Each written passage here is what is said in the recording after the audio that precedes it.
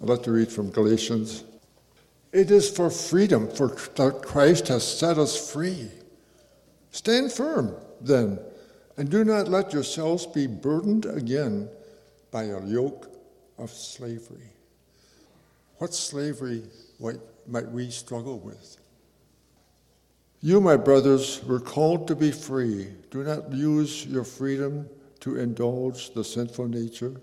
Rather, serve one another in love. The entire law is summed up in a single command. Love your neighbor as yourself. Matthew 6. Therefore, I tell you, do not worry about your life, that you will eat or drink, or about your body, what you will wear. Is not life more important than food, and the body more important than clothes? Look at the birds of the air. They do not sow or reap or store away in barns, and yet your heavenly Father feeds them.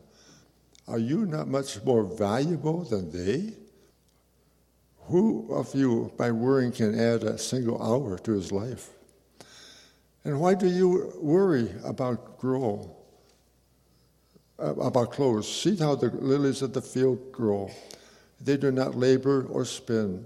Yet I tell you that even Solomon in all his splendor was dressed like one of these. If that is how God clothes the grass of the field, which is here today, and tomorrow is thrown into the fire, will he not much more clothe you, O you of little faith? So do not worry, saying, what shall we eat, or what shall we drink? For the pagans, or what shall we wear? For the pagans run after all these things, and your heavenly Father knows that you need them. But first, seek the kingdom of God and his righteousness, and all these things will be given to you as well. Good morning. Let's try it again. Good morning. There we go. It is just a joy to be here on this day of celebration. I want to bring you greetings from the church that Jill and I are a part of, College Mennonite. But bring your greetings from Everence. And you have a lot of connections here. A lot of my colleagues are here at Everence. And so it's just a joy to be here. This is my home church. For some of you who are newer, you might not know that I grew up here. I even remember a story, and I was greeted by one of the saints here in the church this morning. And I remember a story that she told me when I was still pastoring here at Yellow Creek. And she was after a Wednesday evening, and they were commenting on the teaching that we had done. And she looked at me and she said, Kent, I marvel a little bit about who you are today, and I just have to think, I used to change your diaper. I don't know if you remember who you were, but that has stuck with me all my life. That's when you're really home, right? Well, I got a call from Doug a couple months ago to say, hey, I can't look at him, I'm going to choke up. He said, hey, would you be willing to do the sermon here this morning? And just had a flood of both gratefulness, honor, humbled. I really am truly honored to be able to do this today. And he goes, no, I want it to be about God's word, not about me. So I will honor that, my friend. But Doug highlighted a few things that I had been thinking about too, that we have walked trials in our lives together. And I had to think when Jill and I came up here for the blessing, you did not say, and friends, right? Well, we're family. We've been family for years and years, and I've been able to interact with the rest of the family that's here in so many wonderful ways. So you all really are part of our family, and we're grateful to be kind of adopted into that group. Doug has shown a pastor's heart since I first knew him back in the high school. I think it was why I was drawn to him, of that mutual care about the kids and about being the best that we can. And so I know that's been so true. Doug and Dawn together are our best friends, and more than friends. And so, what a joy it is to walk life with you and to continue to be a part of one another's life, to sit on the porch together sometimes, to take trips together, to do all the things that we love and enjoy, even rooting for Notre Dame together. So I have pictures of him with Notre Dame stuff. I'm just going to throw that out there.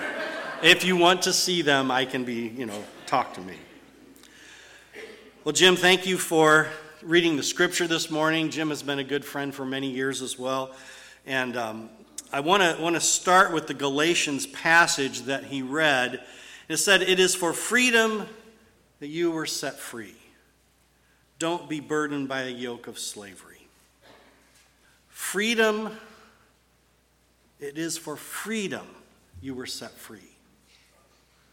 It almost sounds redundant, doesn't it? It was for freedom that you were set free. As Paul's talking to us here in Galatians, he's wanting us to understand that there are times when we look at freedom, and I think we don't fully embrace and understand what that means in our lives. But he's also careful to give this warning or this caution. He says, "But do not use your freedom to indulge the flesh," or as Jim read, the sinful nature. Now, for most of us, it's probably not, many of us have not heard this passage. I mean, we've heard it over and over, right? It's not the first time that we've heard this passage of Scripture. And I got to tell you, one of the things that I think we sometimes can get kind of lulled into is this idea that, those things of the flesh, right? Those things of the sinful nature. So that's, I shouldn't sleep with anybody else. I shouldn't lust. We can list off kind of a little list of things that we think are those other things out there that other people do that we shouldn't get involved in. That's true. It is a part of that. But when we really think about the flesh or the sinful nature of who we are, there's other things that come into that. So what are some of those other things? What about our own preferences? Do we ever elevate our own preferences or traditions in ways that we think somebody else must be terrible or wrong because it's not what I like, it's not what I prefer, it's not what I've always done? See, that's a part of that nature that sometimes wants to raise its head and start building those walls between us and others. And it's for freedom that you were set free, freedom from that type of thing. I have to wonder about our personality flaws. Does anybody here have personality flaws? I'm going to be only a couple of you. Wow. Really? Let's try that again. Does anybody here have a personality flaw potentially? Okay, there we go. All right. One of the things that happens is I think we often dismiss our personality flaws. Well, that's just how I am. It's just who I am. I had a client in this last week, wonderfully sweet lady. She's like 89. And one of the things is she is someone who has been the classic tale of the worrywart all of her life, right? And she's worried about her finances as she's, continuing on in her elderly years, moving to Greencroft, that kind of thing. And one of the things that really struck me is this is a wonderful woman of faith. And as we talked about that, and I assured her, and I walked down through everything, and I can't disclose because of HIPAA, but I walked down everything, and I said, you do not need to worry about your finances. And her comment was, I guess that's just how I am. And that I've been preparing this sermon, so I was like, wow, now I can't go off and be all pastoral on her now, right? I shouldn't do that. But I really had to say, I want you to realize you don't need to worry. And Scripture is full of passages. Because one of the things that can happen if we get caught up in worry, then we begin to fear, and then we fall into this thinking of our biases being something. And here's something I thought of this week, and I want to throw this out here, because, gentlemen, we tend to fall into this category quite often. Some of the things that we can tend to do is be a problem solver, right? Nothing wrong with problem solving, but my lovely wife Jill has needed me to just listen and be there when I really wanted to problem solve. I wanted to fix it for her. And occasionally she said, Kent, I don't need you to say anything. I just need you to be here, right? We can get caught up in that because it seems like a good thing. We're going to focus on the worry part here in a little bit, but I also want to talk about where it's a little bit further in that passage. It says you should love your neighbor as yourself. And Paul is pulling that from what Jesus had said in Matthew 22 in a couple places, but hearing, this is what it says from Matthew 22, verse 37 to 40. It says, hearing that Jesus had silenced the Sadducees, the Pharisees got together. One of them, an expert in the law, tested him with this question, Teacher, which is the greatest commandment in the law? And Jesus replied, Love the Lord your God with all your heart, with all your soul, and with all your mind. This is the first and greatest commandment. And the second is like it. Love your neighbor as yourself. All of the law and the prophets hang on these two commandments. When Paul is emphasizing this in Galatians, and when we hear what Jesus shares in the Sermon on the Mount, he says, you are to love God with all of who you are, your heart, your soul, your mind. I would even go so far to say, as with your possessions and with your relationships, you love God with all of you, all of who you are. And love others as yourself. Love your neighbor. I often have to notice that Jesus doesn't say, love the neighbor that lives next door to you as yourself. Love the neighbor that sits beside you in the pew as yourself. There's no caveats. There's no, ifs and ands and buts. It's love your neighbor. Love others as yourself.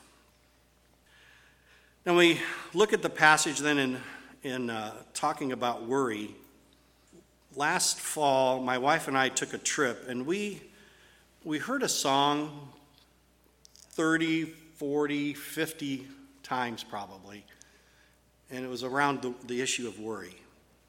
And one of the things that I have done in my life, many of you who have known me since I'm younger know that I am very much involved with music. I love music. I listen to music. I sing music. I write a little bit here and there. And one of the things I started back when I was here at Yellow Creek is I started to listening for what are the words of hope and encouragement that line up with Scripture in any song, right? Not just if it's played on the Christian radio or if it's sung by a Christian artist. Is there words of hope and encouragement and things that can really encourage us? And I want to sing you a song this morning, and you probably know it, at least many of you will, and I'm going to invite you to join in, but I want to sing this song and kind of as a lead-in to this whole idea of what we do or don't do or shouldn't do about worry. A few of you who know me may be getting a little nervous, but that's okay. So when you pick up on it, I want you to go ahead and jump in. We won't sing a large amount of it.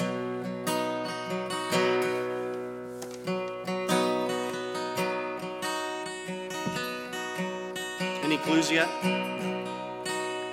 Don't worry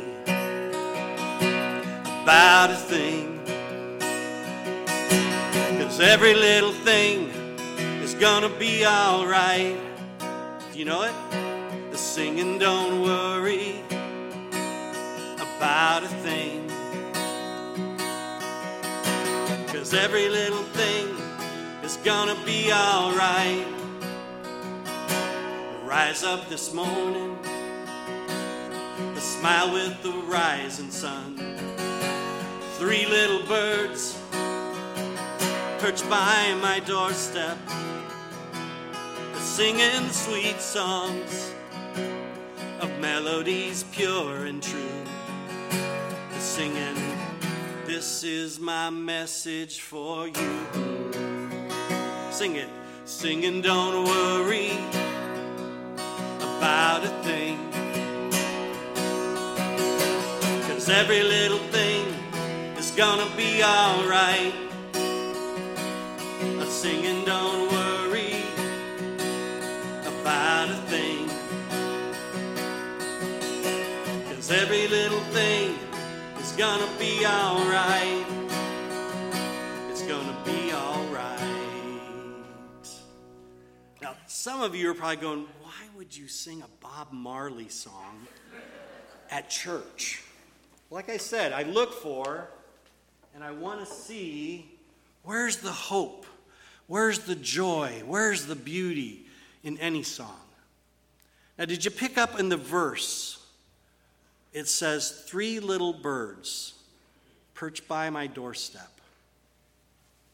They're singing sweet songs of melodies, pure and true, and saying, this is my message for you. What does it say in Matthew? Matthew 6. Look at the birds of the air. They do not reap or sow or store away in barns, and yet your heavenly Father feeds them. How much more valuable are you? Can you add any more to your life with worry? No. Don't worry about a thing, because everything's going to be all right. If we are the children of the creator of the universe, we don't have to worry. Now, please understand, worry is different than concern and care, right? Because I've known people who've wanted to approach this life with absolutely no worries, and so they don't give any kind of cares or concerns. They don't prepare. They don't take care of themselves. They don't do. That's not what we're talking about, right? The worry is what gets inside us and that wraps us up and ties us up and can even paralyze us. That's the worry. But when we're using care and concern and address the issues in our lives, in the world around us, in our community, that's the type of concern and care that prepares us to be free to serve. I do believe that worry may be one of the biggest inhibitors to the furthering of God's kingdom.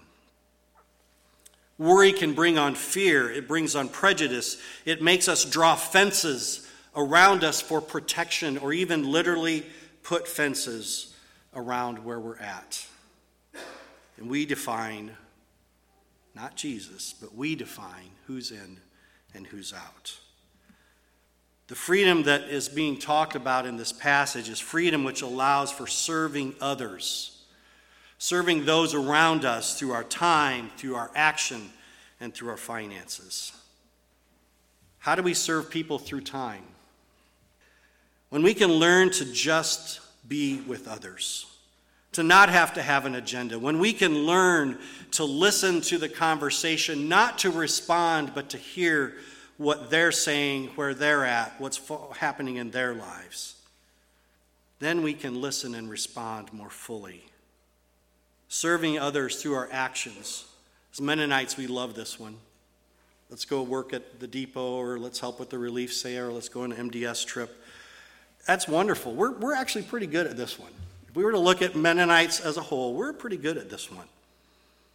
When you are free, you can look for not only those opportunities that just get presented from the pulpit or what you see come across a newsletter or email, but when you're free from worry, from concern, from the things that hold us back in life, when you're free from that, you can look and see, what is God doing in the world around me? What are the things happening in my neighborhood? What are the things happening in the people that I'm interacting with, even at the grocery store, the store, or in those places where we serve? What is God doing, and how can I join in?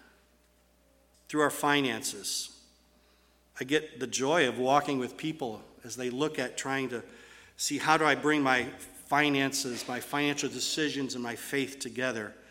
And I believe that when we fully understand that all I am and all that I have are from God, and worry should not be present. Care, concern, planning, those are all good, but not worry. You can plan to serve others with your finances, whether you have a little or a lot. So our challenge, as we think about this freedom to serve, our challenge is to love and to truly trust that God has got this. I love that. God has got this. No matter how you step out, what you do, to love and trust God, to not worry about a thing, to love others where they're at in the way that you'd like to be loved, and to help one another do this together. Help your pastors continue to walk alongside Doug and Wes and the staff, the sponsors, everyone that's involved here at church, your Sunday school teachers. Support them, walk together, so that together we can lean on one another, learning to be vulnerable, learning to love, and to serve God and others freely.